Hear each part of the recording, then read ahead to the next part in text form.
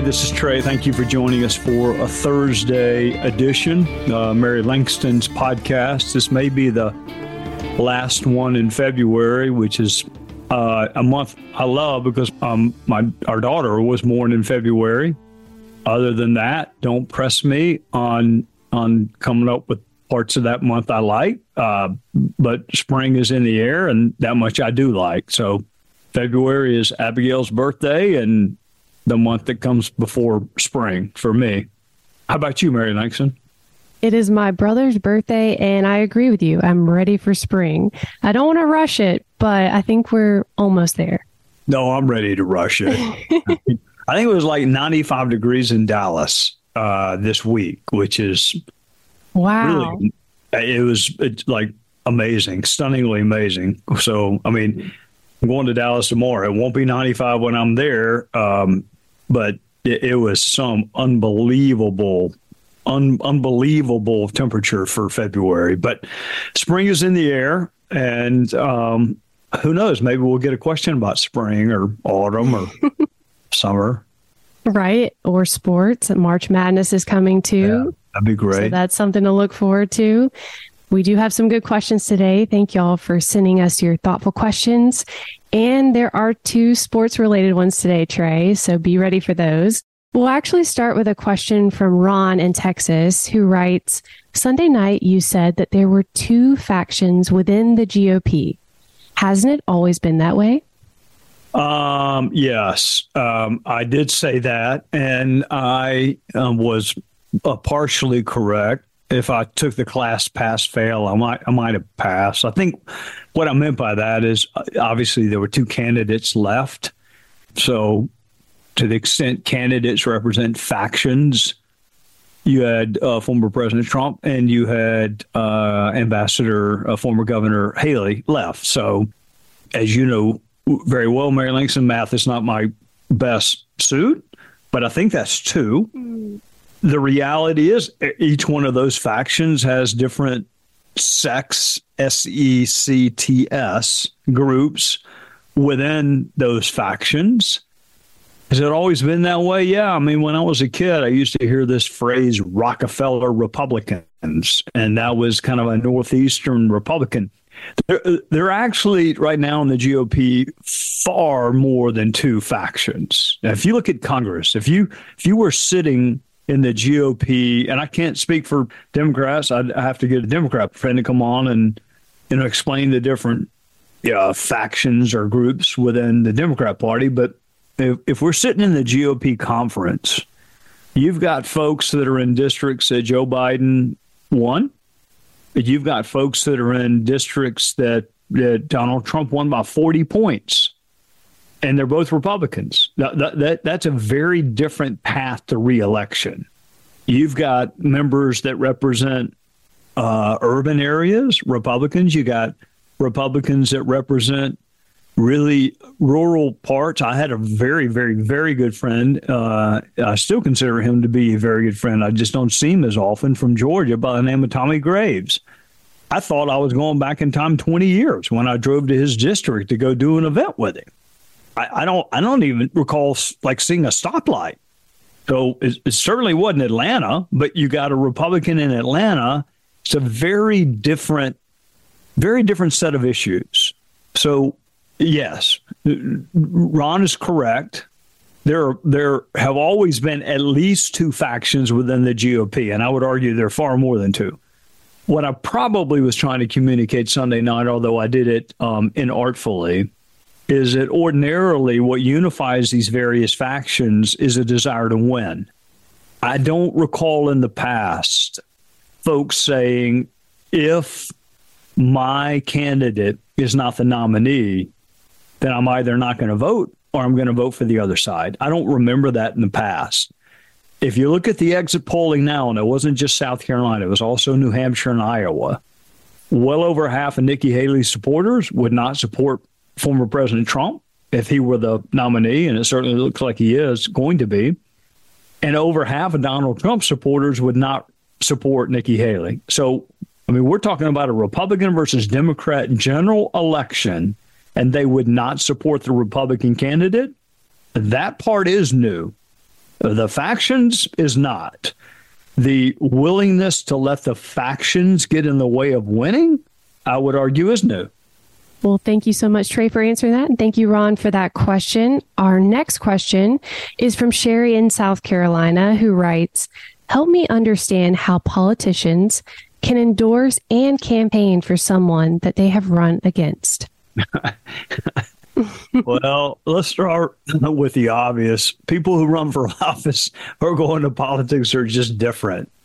It's just a different breed. I mean, I'm not in that breed anymore. I'll never be in that breed. So I'll say this. Most of us would have a hard time relating to someone who raises his or her hand and says, pick me to be the leader of the free world, or pick me to be one of the 100 senators that makes super important decisions that impact our country. Most people are not wired to raise their hand and say, pick me for that. So politicians is a different breed. And then we got to look beyond that at a couple of factors that are just frankly rooted in human nature. I want something. And if I endorse X, then I have a better shot at it. That's usually why politicians endorse. Endorse me, and you might be Secretary of X, or you might be my next FBI director, or I'm going to put you on a county planning board. It's a quid pro quo. It's legal, but it's a quid pro quo. Sometimes people endorse out of a desire to remain relevant. I have a lot of weaknesses, too many to count, although I think Terry has tried to count them. I think she ran out of fingers and toes. That is not one of my weaknesses. I don't feel any desire at all to remain politically relevant. Just this past week, 2 people running for 2 different offices in 2 different parts of South Carolina called about an endorsement. And I'm sitting there thinking to myself, number one, they don't help. I mean, Donald Trump disproves that a little bit, but go find me someone else. Jim Clyburn, I think his endorsement helped then candidate Joe Biden. I think Donald Trump's endorsement helps in certain races and certain primaries, I should say. Beyond that, good luck finding. I mean, the first time I ran for office, Mary Langston, there was one elected official in a 2-county geographic area that endorsed me. Everyone else endorsed the other person. I had one. And I can't, I mean, I remember seeing this fundraiser that went out, an invitation to a fundraiser, and I looked at the host committee because it was for the person I was running against. Literally everyone in office in Spartanburg County was on the host committee for the fundraiser for the person I was running against. And I remember thinking to myself, I don't have a chance. I need to drop out. I got zero chance in the world. And somebody whose political advice I trust says it doesn't matter. Endorsements do not move the needle. So what I really read in Sherry's question is, how can you fight like that and then everyone kind of come together? And that's where it gets back to just politicians are different. Lawyers are different. My dad used to ask me that. How can you in court fight with defense attorneys all day long and then on Saturday play in a golf tournament with one of them? And it's genuine. I mean, you genuinely like the person. It's just a different personality that can fight like that and then put it behind them. And a lot of people cannot do it. And if you can't do it, you probably want to pick a different line of work and stay out of politics. Well, thank you so much, Trey, for answering that. Thank you, Sherry, for that question. We'll answer more of your questions when we come back. Our next questions are from Chris in Missouri, who actually sounds like he's a golfer too. So there's several parts to this question. He writes, how do you see the PGA Tour 10 years down the road? Do you think the goal of the game will still be the same? Will team play be the dominant format? Will history of the game still hold the same significance? And will money have ended amateur golf as we know it? And I'm happy to repeat any of that you need. No, I'm just thinking that's the most number of questions that I've answered since I left law school. It's all about golf, though, so that's a plus. It is about golf, but I mean, I'm old. I'm like having a hard time remembering the last question. I certainly can't remember the one from 15 minutes ago when you started. Happy to repeat it. I know you are, but it is golf, and I think I know what Chris is getting at. Okay. I actually think golf is going to look pretty much exactly the same as it does now because it is such a pure and beautiful sport or skill set or game or whatever you want to call it that has stood the test of centuries. I think the hole is going to remain the same size. I mean, some people advocate for a bigger hole in the green to make golf easier. I think the ball is going to remain the same size. Some people advocate for a smaller ball. I don't think the ball is going to go as far, but the reason for that is some of the greatest courses in the world have become obsolete because of how far, due to equipment and training and the fact that the swings are so good. I mean, I sit there and watch at, St. Andrews, which is the birthplace of golf. And I watch these folks driving the 18th green. It's a par 4, and they're driving the green.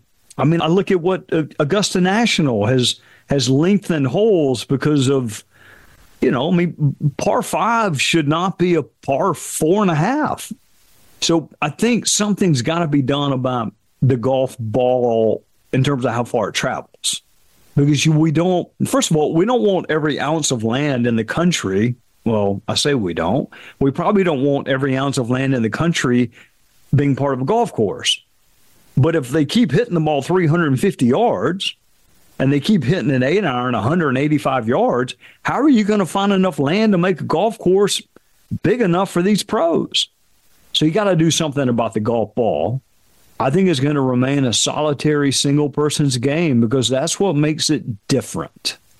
Other than the Ryder Cup or the Solheim Cup or, team competitions, golf is lonely. It is solitary. It is you and your caddy. It is, I don't see that changing. And, in terms of amateur golf, when I think of amateur golf, I think of college golf. It is one of the highlights of the year for me to watch both the men and the women's NCAA golf regionals and then the finals. It is a combination of team play. It is match play. It is also medal play. It is everything. So, and it is amateur. It is not, these are kids, some of whom may not even be on a full scholarship. They are playing because of the love of the game. So if Chris, if you haven't watched college golf, particularly at the end of the season, the men's and women's NCAA regionals, and then when, the different schools go and it's the final 8 and then they play match play against each other, it's a beautiful thing to watch. I think the game of golf is going to be around in pretty much the same form as it was for a couple of decades now. Don't let me leave without saying this. My fear for golf is what we saw at the Waste Management tournament a couple of weeks ago. Do you follow golf, Mary Langston, enough to know that tournament? Please tell me. You're such a sweet person. Usually people would tell the truth and say no, and dear Lord, please don't tell me. I don't know about it, and don't tell me about it. It's no. A tournament. Tell us about it. Most people not named Terry or Mary Langston would say. Okay. So I think it's in Phoenix. It's, the waste, the green, like trash can company, Waste Management. Mm-hmm. But there's a hole where the fans act like hooligans at a soccer match in Belfast. I mean, this year got completely out of control. But to be perfectly honest with you, even the years they think it's in control, that is not golf to me. Golf is not roller derby. It is not professional wrestling. It is not cheering bad shots or throwing stuff on the ground. I mean, golf is about respecting your opponent, respecting the history of the game, the traditions. I mean, I want people to think back to Hideki Matsuyama's caddy. When Hideki Matsuyama won the Masters at Augusta National, his caddy took the flag out because you want to keep the flag as a memento. And he turned towards the course and he bowed. You compare that to these hooligans, these drunken hooligans having to be thrown out of the waste management tournament. Or I want you to think about Jack Nicklaus slipping on the green jacket of a competitor, because that's the tradition at Augusta, or Tiger Woods being more excited about Justin Thomas making a putt in the Ryder Cup or President's Cup than he was his own good shots. Golf is different. And when it acts like professional wrestling, it's no longer golf. So the rules may change to speed it up or make the courses still relevant. Technology may be rolled back. But the rules have stood the test of time for centuries, and so has the honor. And that part, I hope, never changes. I agree with you. I hope the honor stays with that sport because that really sets it apart as well, I think, at least. No, you're 100% right. Of course, you would be honorable no matter what you were playing. You would be like an honorable professional wrestler. Oh, I don't know about that, but I think it would be neat. This is a little bit random, but you said caddy, and I was a tennis player. It would be neat if in tennis they had like a buddy like that. That would really help you with your shots, but you can't do that because of the rules. So that also makes golf unique as well.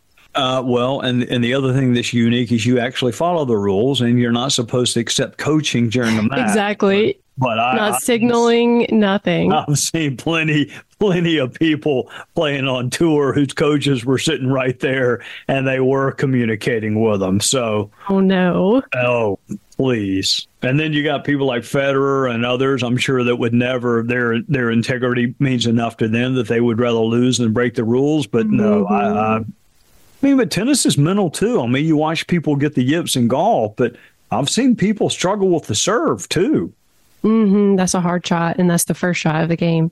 Yeah, you start bouncing it off the metal part of the racket, it's not going to wind up being good. Try to get it over the fence instead of the net. But anyway, we have one last question, and it's from Jeff in Georgia, and it's also sports related, so that's good. We'll end on a happy-ish note.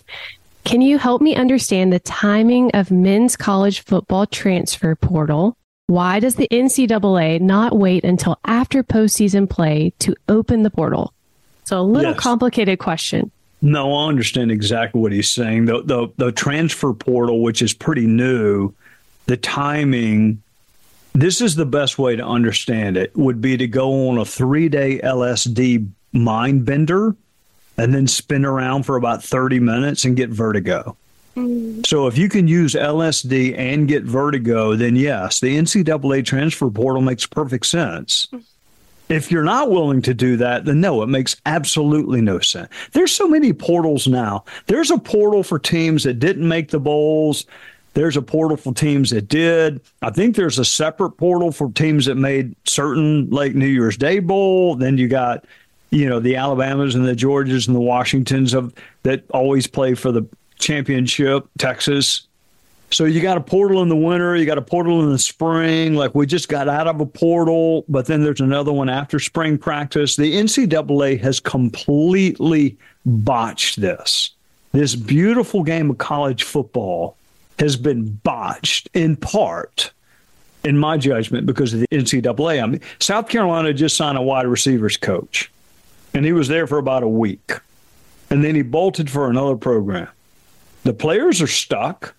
I mean, maybe the players came for him. Maybe they stayed for him.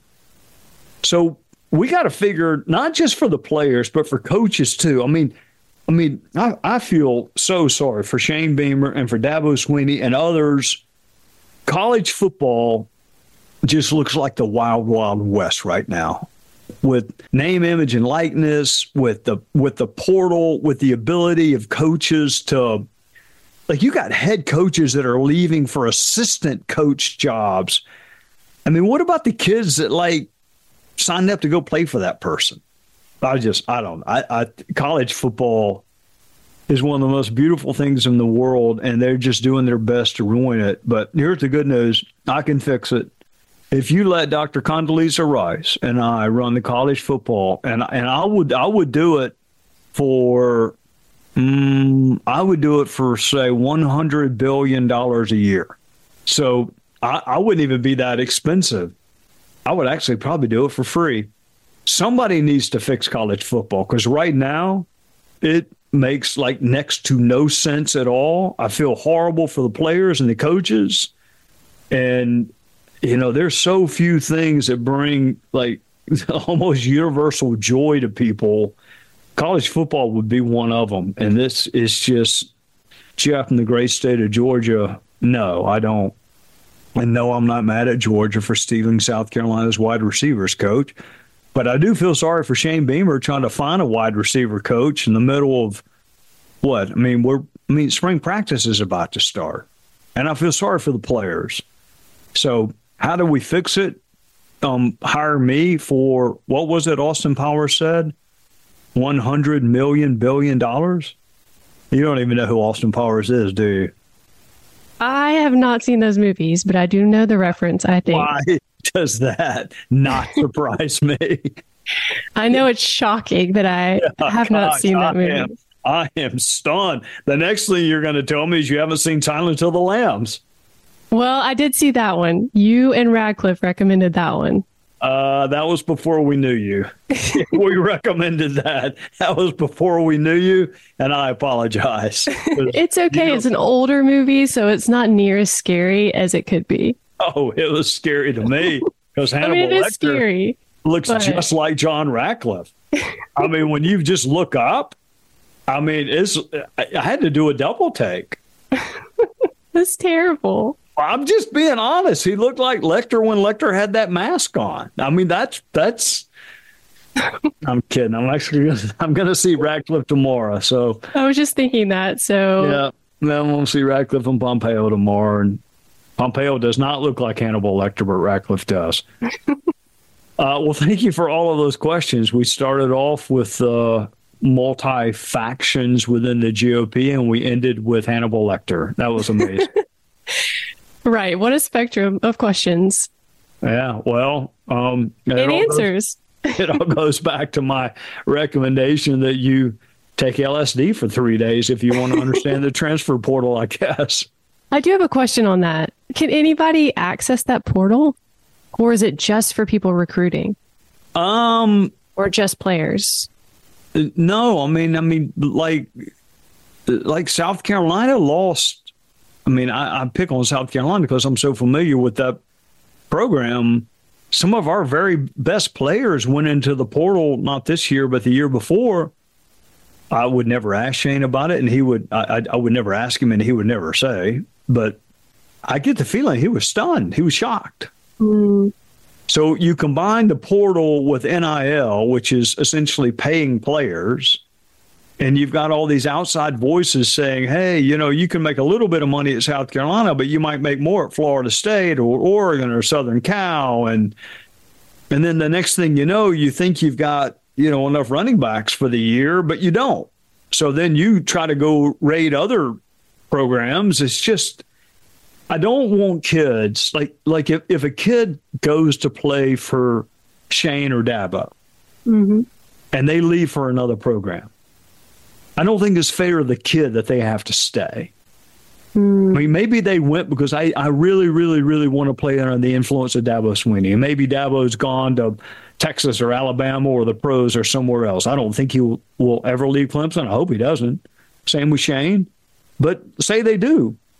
I don't want the kids being treated poorly either. And I'm more than happy with kids, you know, the thought of a kid not having enough money to go home, while millions and billions of dollars are being made off of them. What I don't like is it's essentially free agency now. You can leave after a year. You can leave in the middle of the year. You can leave before the bowl game. It's just, they just botched it. So somebody's got to figure it out. Dr. Condoleezza Rice is extraordinarily smart. She loves college football. I'd probably let her do all the work. I would take all the credit, and I would split the $100 billion with her. That's probably what I would do. That's so kind of you. That would be a great team, though, for real. She's brilliant. She is. So we have everything covered. She's brilliant, and I'm funny. And there humble, you go. And humble. So we've got it all covered. That sounds like a plan. Well, we'll have to let her know about that.